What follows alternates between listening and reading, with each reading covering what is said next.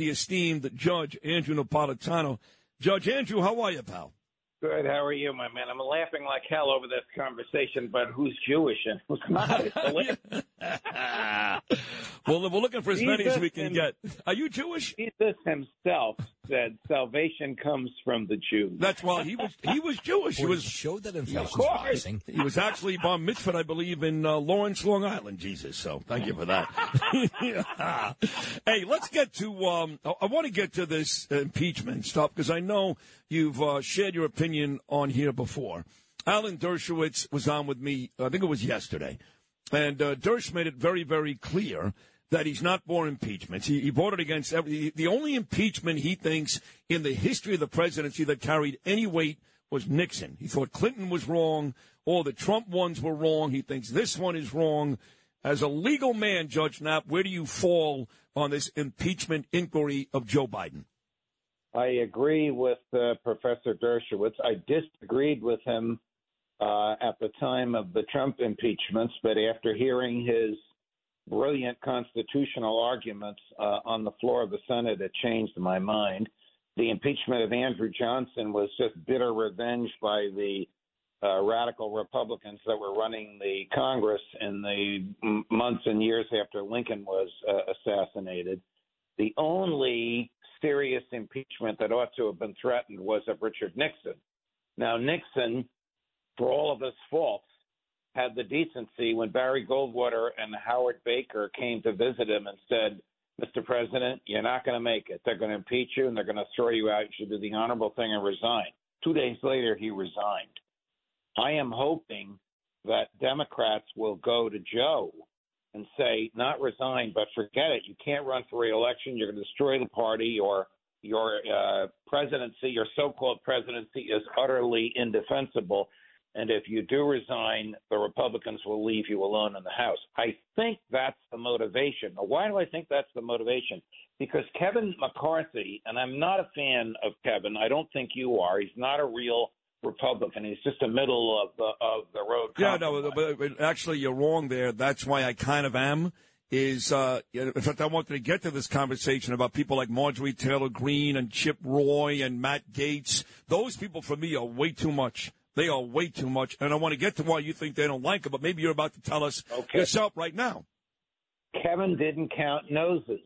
He does not have a majority among Republicans for impeachment. Therefore, the purpose of impeachment is to expose what Biden did when he was vice president, quite properly, to weaken him as a candidate for re-election, quite properly, and perhaps to talk the Democrats into going to him and say, Joe, it's time for you to go. They don't have enough votes to send this to the Senate. Why do I say that? Because they need every single Republican vote. They can only lose 4. They have 18 Republicans who were elected in districts that Joe carried over Donald Trump by more than 16%. Those Republicans cannot vote for impeachment or they will give up their political careers. Okay. I also don't think, just as I condemned the second impeachment of Trump after he left office, remember, this is an impeachment for something he did as vice president. Even if he's convicted, they can't kick him out of office because he doesn't hold the office that he had when he did the impeachable event. They could bar him from running for future office, but they can't kick him out of the presidency. This is an impeachment for a behavior that was more than 5 years ago. So that's why I think it's ill-advised, and that's why fair enough.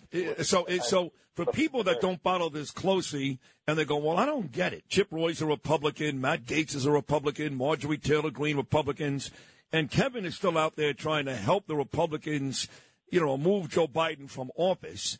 So can you give us particulars as to why those people specifically don't like Kevin McCarthy? Is it what you just stated?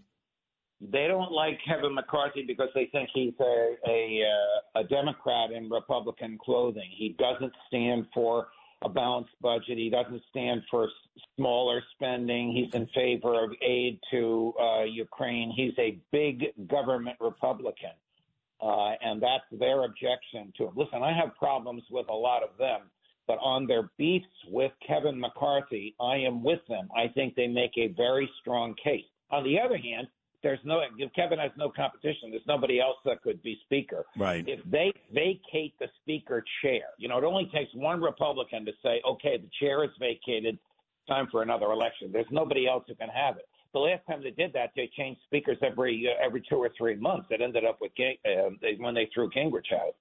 So this is very, very dangerous for government.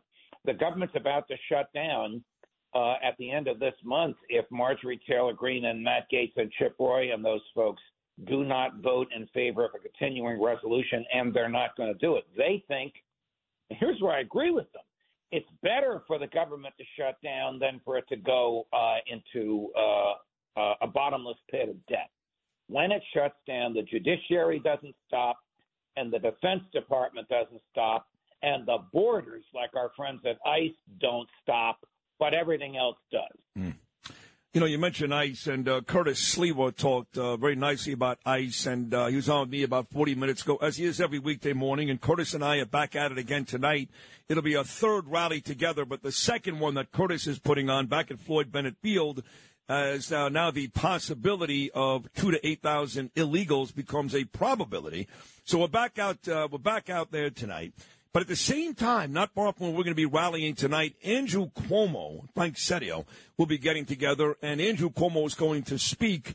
And the rumors are, and these are getting loud, these rumors, is that Cuomo's not going to run for governor or senator. He actually believes right now the presidency is ripe for the taking, because the rumor is that Joe Biden come December is going to bow out. 100% come December, all this, Joe Biden's going to bow out. And Cuomo looks at it like it's a wide open door because he thinks he can beat Donald Trump. What do you think about all that conversation? Well, I don't think he can beat Donald Trump, but I think he can beat Gavin Newsom and take the Democratic nomination. Would be quite a classic battle, Cuomo against Trump. Look, I know you can't stand Andrew. He's a friend of mine. I don't agree with him politically, but we are personal and social. He's a murderer. He's a murderer. What do you mean he's a friend of yours? 18,000 people are dead. I agree with you. Listen, and Andrew, listen, I'm all about loyalty. I've got childhood friends that are in prison, they're in jail. I'm all about that. But this guy is such a piece of garbage that I would not ever admit publicly that I'm his friend. I'm sorry, you may feel that way, but I'm doing you a favor. Don't ever admit that again publicly, please. It's not going to help you. I'll tell you who I do agree with you on, and that's his successor. She is the worst governor in the history of the state of New York, maybe the worst governor in the history of the country. On that, I agree with you. Wow. Well, that's because, now you're showing your true colors. That's because Cuomo's Italian, so you side with him and Hochul's not. Listen, I love Lee Zeldin, too.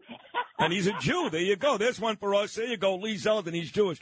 But on a serious note with Hochul, she was again talking yesterday, and the mayor does the same thing. They both should be slapped across the face for this ridiculous notion that they actually care about migrants working. They only care about... Are you still friends with the mayor, even though you and I disagree with him on so many things? I'm going to guess yes, because you're loyal to your friends. You're still friends with me, even though I'm friends with Andrew. You guess wrong. The answer is no. I mean, I didn't say I'm not, but I have not reached out to him. I have not seen him. He knows what I say on this show every morning. Trust me, Fabian, Levy, Ingrid, all of his people, they tell him. And it's been months now since he's made an appearance on this show, and the better part of 5 weeks since we've even texted each other, because I'm pissed. Because I am his friend, but guess what? I put this city, my family, our safety, our education, our money ahead of my friendship with Eric Adams. And I'm sick and tired, of people. People are running shade for Eric. They're quick to bash Biden. They're quick to bash Hochul. They don't bash Eric. Break the ice. Sid, break the ice. Have this conversation with him face to face on air. Invite him into the studio. Break the ice. You may actually move him in the right direction. That's how powerful your words are when you're passionate. I'm not saying that because you're my friend. I'm saying because I'm in the business of communicating. You are very passionate right now. He needs to hear you say that face to face.